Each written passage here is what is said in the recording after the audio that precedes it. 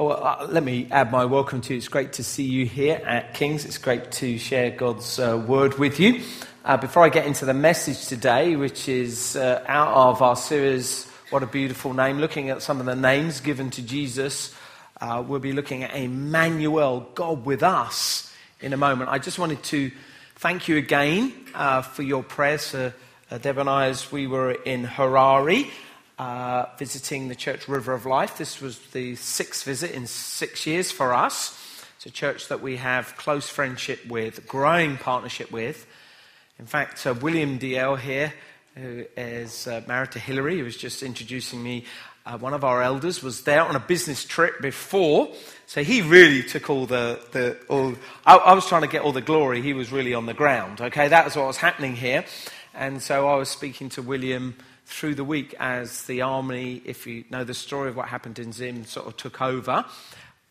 In many ways, you were there, weren't you, William? So it was like, okay, do I stay, do I leave? For Deb and I, it was a little bit more complicated because obviously it's not every day you consider flying into an African nation that's going through a coup. So we just thought we'll better take good advice. So we did. We spoke to the elders trustees, did a full risk assessment, spoke to people on the ground, both William and Scott, and in the end concluded that we will go. We wanted to be with the believers there at such a significant time.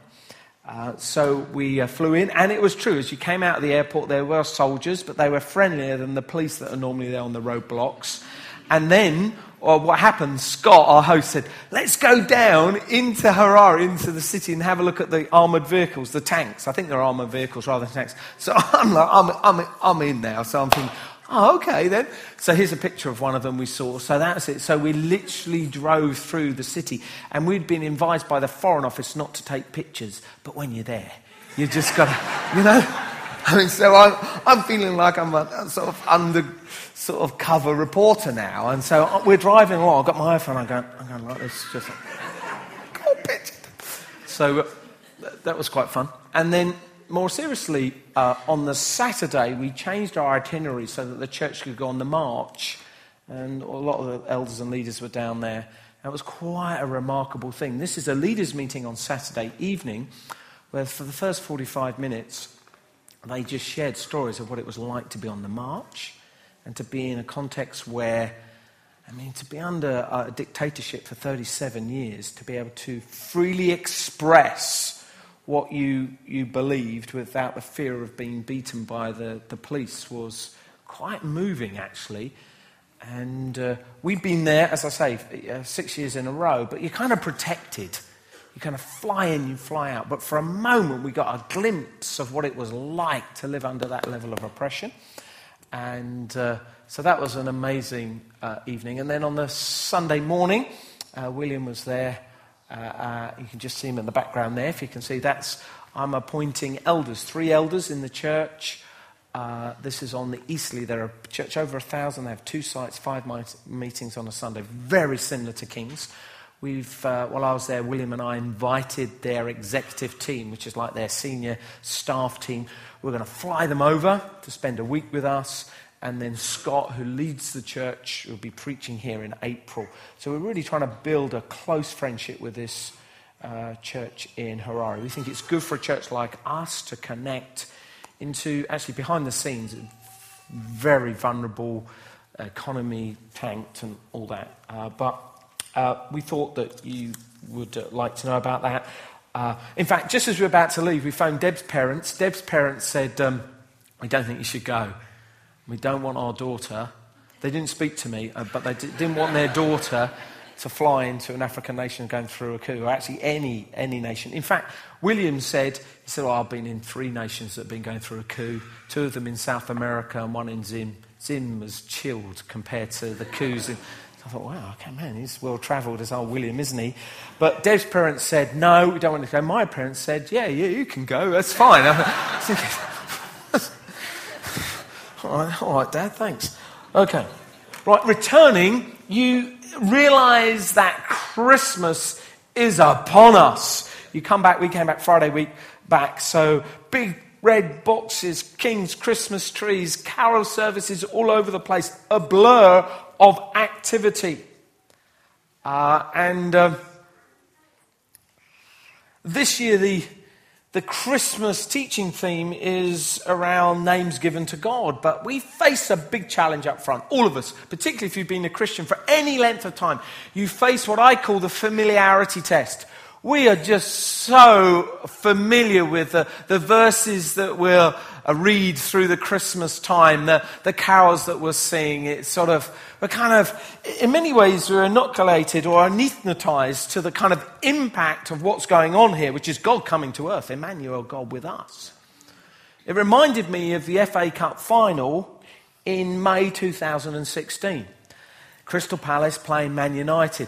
This was the Crystal Palace fans. I mean, the Crystal Palace fans, which I was there with two of my sons, we were there, we were singing and we were dancing, there were balloons. This was a once-in-a-lifetime opportunity, a once-in-a-generation moment. Crystal Palace in the FA Cup final, and we're dancing, we're even losing, and we're singing, okay? At the other end, there's the Man United fans, yeah?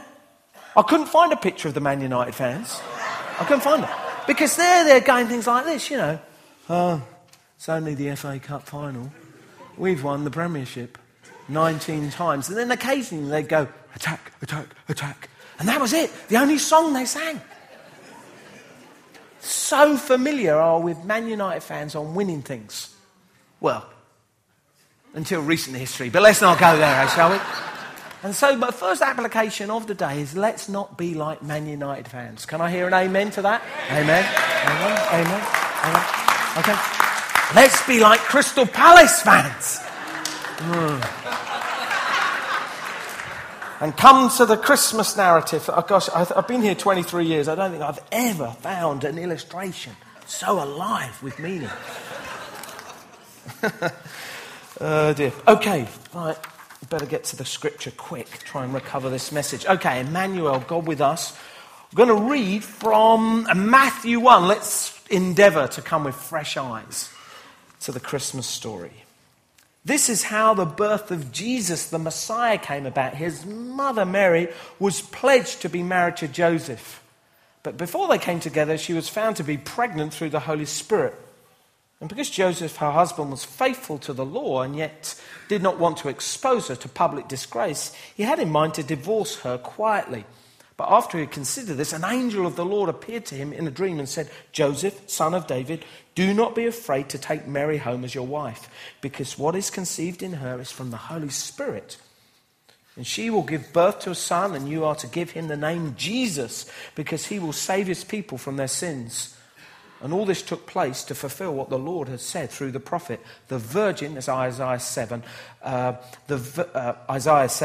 virgin will conceive and give birth to a son, and they will call him Emmanuel, which means God with us. And when Joseph woke up, he did what the angel of the Lord had commanded him, and he took Mary home as his wife. But he did not consummate the marriage until she gave birth to a son, and he gave him the name Jesus. Matthew's gospel starts with just name after name, in fact. It's an action-packed introduction to the good news of Jesus, with an eye on his target audience, a Jewish reader, where Luke was more interested in the Gentile. Matthew is thinking of the Jewish reader. He connects through a series of names the genealogy of Jesus Christ, both Old Testament history and Old Testament covenant. So he says up front, hey look, this baby Jesus is in the line of Abraham and in the line of David. Abraham, the covenant to you'll be the father of all nations. David, that you'll have one on the throne in your line forever. Particularly important to the Jewish reader. This baby fulfills both covenants and in fact introduces a new covenant. A new agreement between God and man, that you can have your sins forgiven, in fact, in the person of Jesus himself. There's angels appearing, there are dreams, and so often in the sovereign plan of God, there's a person like you and me caught up in it. In this account, it's poor old Joseph. I was trying to get my mind into Joseph this week. I was thinking, wow. Where Luke focuses on Mary's account, Matthew focuses on Joseph's account. boy meets girl and they get betrothed. Actually, this week it's been quite a week, hasn't it? Because you've got Harry and Meghan. Oh, wow. And I liked it when the Prince of England had to say, I met this woman, I thought I'd better up my game. I thought that was a good line. If you meet a girl you like, guys, up your game, all right? Okay. Now, they're engaged here. Joseph and Mary, they're betrothed. That is basically, that's more than engagement. It's closer to marriage. But Joseph's having a bad day. He's just found out the girl that he loves, that he's betrothed to, more or less like married, is she's pregnant. And he knows he's not the father. This is not a good day. And he's thinking, because he's an honourable man, what he's going to do is going to divorce her, the scripture says. That shows it's really closer to marriage than engagement as we understand it in their culture. He's going to divorce her. He's going to do it quietly, because if he did publicly, she could get stoned under the law for adultery. This is more than morality. This is adultery, because it's covenant. And then God intervenes in a dream with an angel. I call this high-powered pre-marriage counselling. Comes in and resolves the situation. Joseph is obedient to God. And as you know, the story goes, and they get married. In Jewish culture also, names carried far much more meaning than, say, a white British culture. So I didn't know what my name's Steve. I didn't know what it stood for. Someone told me it stood for good looking. But I just throw that out there, you know. But no, it's a crown, I think, is, or something like that. But it doesn't. But actually, Jewish culture is closer to, say, Nigerian culture, where normally if you hear a Nigerian name, you get a feel for the tribe. It carries far more meaning, particularly African names, than, say, a white British culture. And in Scripture, names very often carry meaning, and particularly when it comes to the person of Jesus. In fact, not only do they carry meaning, they very often carry teaching. And Matthew uses a new title, drawn from Isaiah 7, but only used, it's like a once-off for a special occasion. Emmanuel, God with us. Emmanuel, God with us. Nowhere else in the New Testament is this title given to Jesus. In fact, the Hebrew is the Emmanuel, and it's translated to in Greek immediately, God with us, a special name for a special occasion.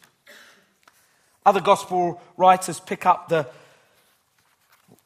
impact or the depth of this name, maybe most famously in John's Gospel, where it says the Word became flesh and made his dwelling among us. We have seen his glory, the glory of the one and only who came from the Father, full of grace and truth. Wonderful. Amazing. God with us. I've got 3 quick points of teaching and application for us this morning.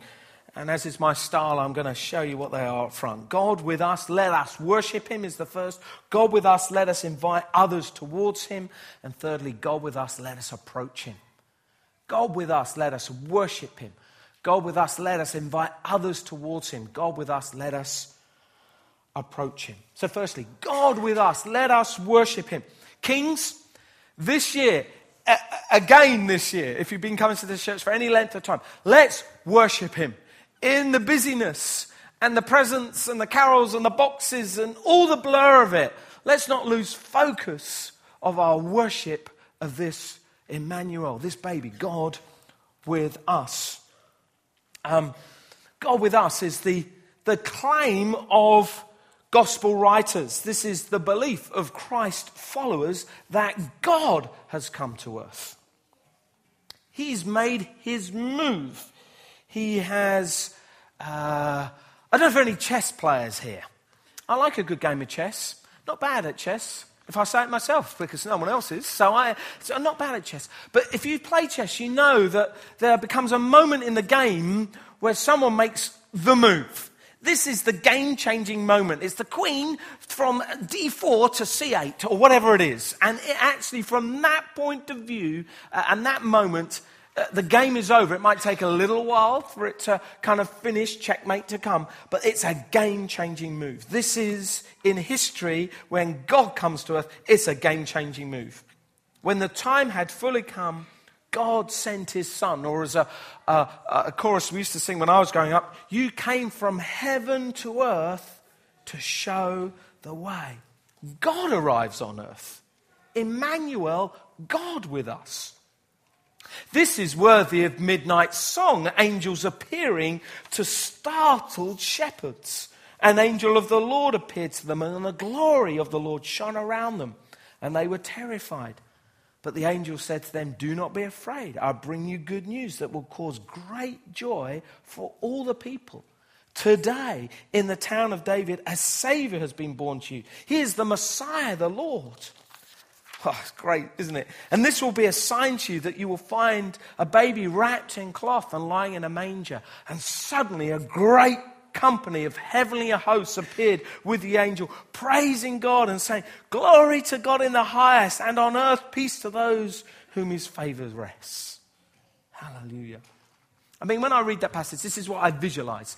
I think New Year's Eve, Thames, fireworks in the sky. You just can't see the sky because there are fireworks. And then on the top of that template, there becomes a group of heavenly hosts. I mean, it's a big group, okay? And they are singing loud. And there's an angel, and added onto that is the glory of God, which in Scripture means the presence of God. That God's there. God's with us. And new stars appear in the sky, and wise men travel from far. They see a star in the east, and they come to worship him.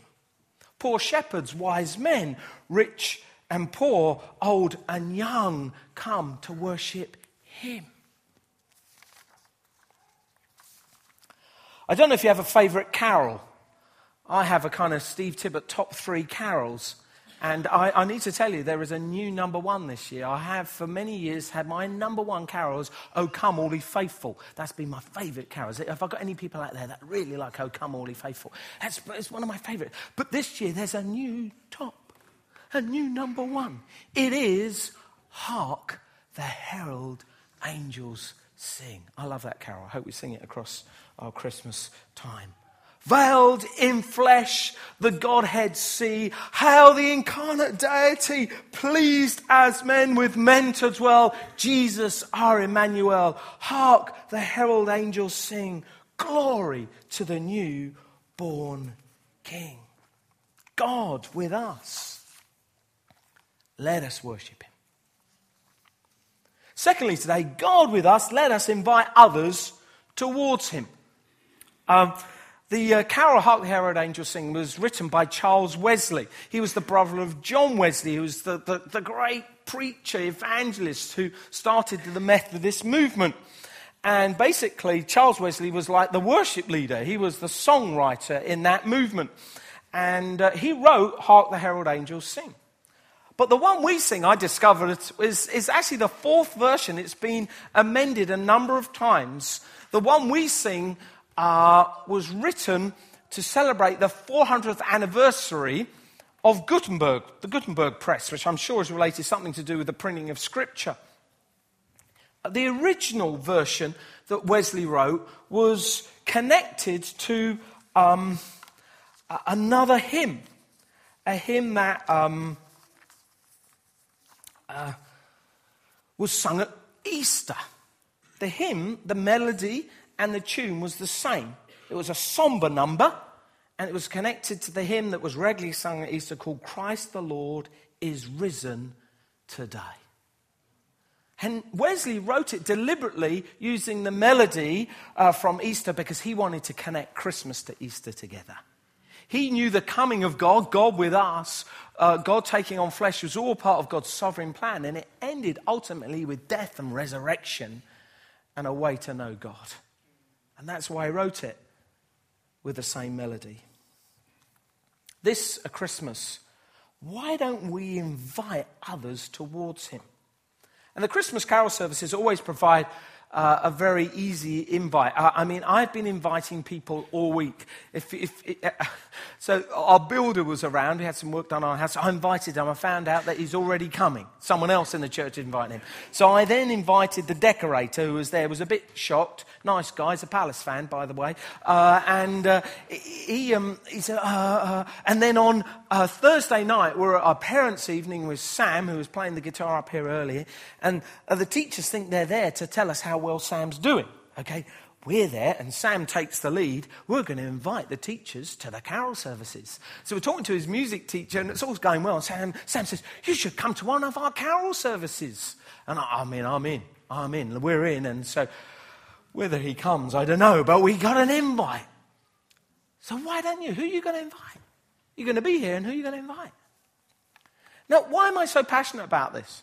I'm passionate about this because this beautiful girl who's my wife on the front row, the first time she ever went to church, ever in her life, was at a carol service.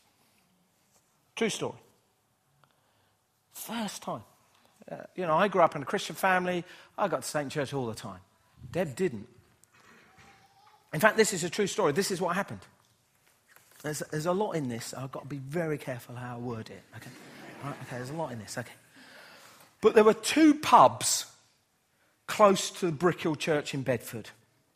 There was the Park Hotel, and there was the Bird in Hand. Okay, the Park Hotel was very nice, very posh.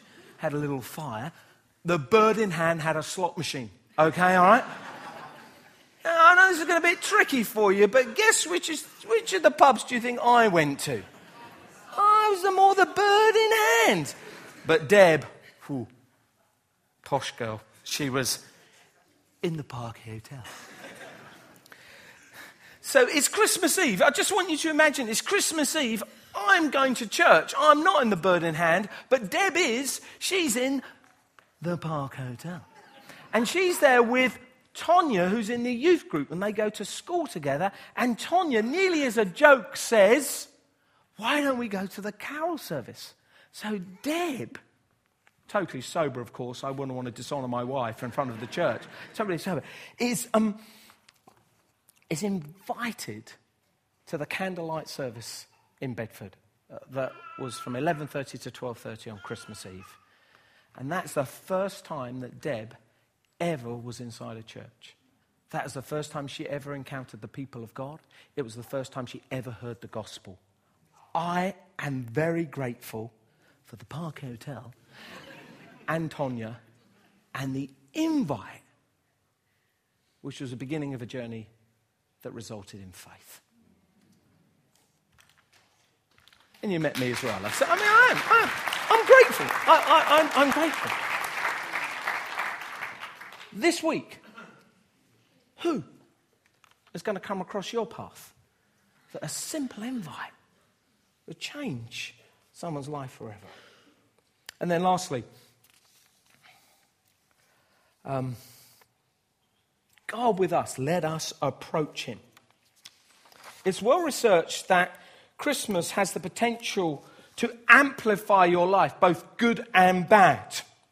It's either a time of generous giving or it's a time of, agreed, I want more. I was asked to provide my Christmas list this week. I landed it with large financial gifts. That was my last idea. I try every year. It hasn't worked yet, but I'm every year. You have to, what stuff are you going to get? This was quite sobering. I know this, and just heads up if you're married here, more people have more relational tension, more separation, and more divorce at Christmas than any other time of year. It's stress. And it's supposed to be a time where everything is like, happy and merry, but it's stress. In fact, I read one article that said the 11th of December, make a note, be extremely nice to the other half on the 11th of December. But that statistically is the time that people break up more than any other time of the year. Okay. Another article that 1 in 2 men feel depressed at Christmas. I read the article. I was nearly depressed reading it. I was just thinking, are you kidding me? Oh, God, maybe I'll be depressed at Christmas. And the other thing is more people feel alone at Christmas than any other time. And if you see all the Facebook pictures across Christmas of everyone else's Christmas lunch, crackers and things like that, it ain't the whole story, everyone. But God comes to earth. God with us. The God of heaven is born in a messy stable with hassled parents, with nowhere to lay their head or rest or sleep. That's the context that Jesus is born into. That really is God with us, isn't it? God takes on human flesh. The Creator identifies with His created, or as another famous hymn puts it, in Christ alone, who took on flesh, fullness of God in helpless babe. God with us. Flesh, blood and bone, mind, heart and soul, memory, imagination and judgment. He is one of our own. And He knows what it is to experience life firsthand. So whatever you face, whatever you have been through, whatever you will go through, Jesus can identify with you and you can approach Him. He was born and He died. He was a child, He grew to be an adult. He knows the mountain and the valley. He knows how to rejoice and mourn, joy and sadness, love and loss, celebration and suffering, laughing and weeping. You can approach Him. Or as the writer to Hebrew puts it, for we do not have a high priest who is unable to feel sympathy for our weaknesses, but we have one who's been tempted in every way, just as we are, yet He did not sin. And therefore let us approach God's throne of grace with confidence, so that we may receive mercy and find grace to help us in our time of need. In a moment, we're going to respond. We're going to land this message by showing you a video. It quotes a famous C.H. Spurgeon, who's known as the Prince of Preachers, led a church, big church in Elephant Castle in the past century back, or two now, and it's just him proclaiming Emmanuel, God with us. As we watch it and listen to it, I want to encourage you to reflect on what I've shared this morning. God with us, let us worship Him. God with us, let us invite others towards Him. God with us, let us approach Him. And then after we watch the video, the band are going to come up. They're going to lead us in worship. And then in a moment, either myself or Hillary will come back up. And we're going to encourage you to move today and go up to the boards, either on the left or right, with our theme on, what a beautiful name, and write your name on it. You can put your name, your first name, you can sign your signature, your nickname, I don't mind. What you identify with. I'll probably write Steve. And as I write Steve, I'm going to be at least doing one of the three things I've said. I'm going to worship Him. I'm going to put my name on it. I'm going to worship Him. Or I'm going to put my name on something and think, God, you've spoken to me. I'm going to invite someone this week towards Him. And for some of you, though, where life is particularly hard at the moment, you're going to it's like a cry for help. It's like, Lord, I'm going to approach Him. I'm going to come to Him and say, thank you, God, that though you are God, you're also fully man, and therefore you can identify with what we walk through. Just before we show the video, very often on Sunday morning I'll get up early and I'll either go for a walk and pray, or I will listen to some worship tapes, or actually YouTube. And one of my favourites is a Bethel one. It's called I Am Not Alone. I am not alone. You go before me. You never leave me. I am not alone. I am not alone. You go before me. You never leave me. Emmanuel, God with us. Let's watch this video as we begin to respond together this morning.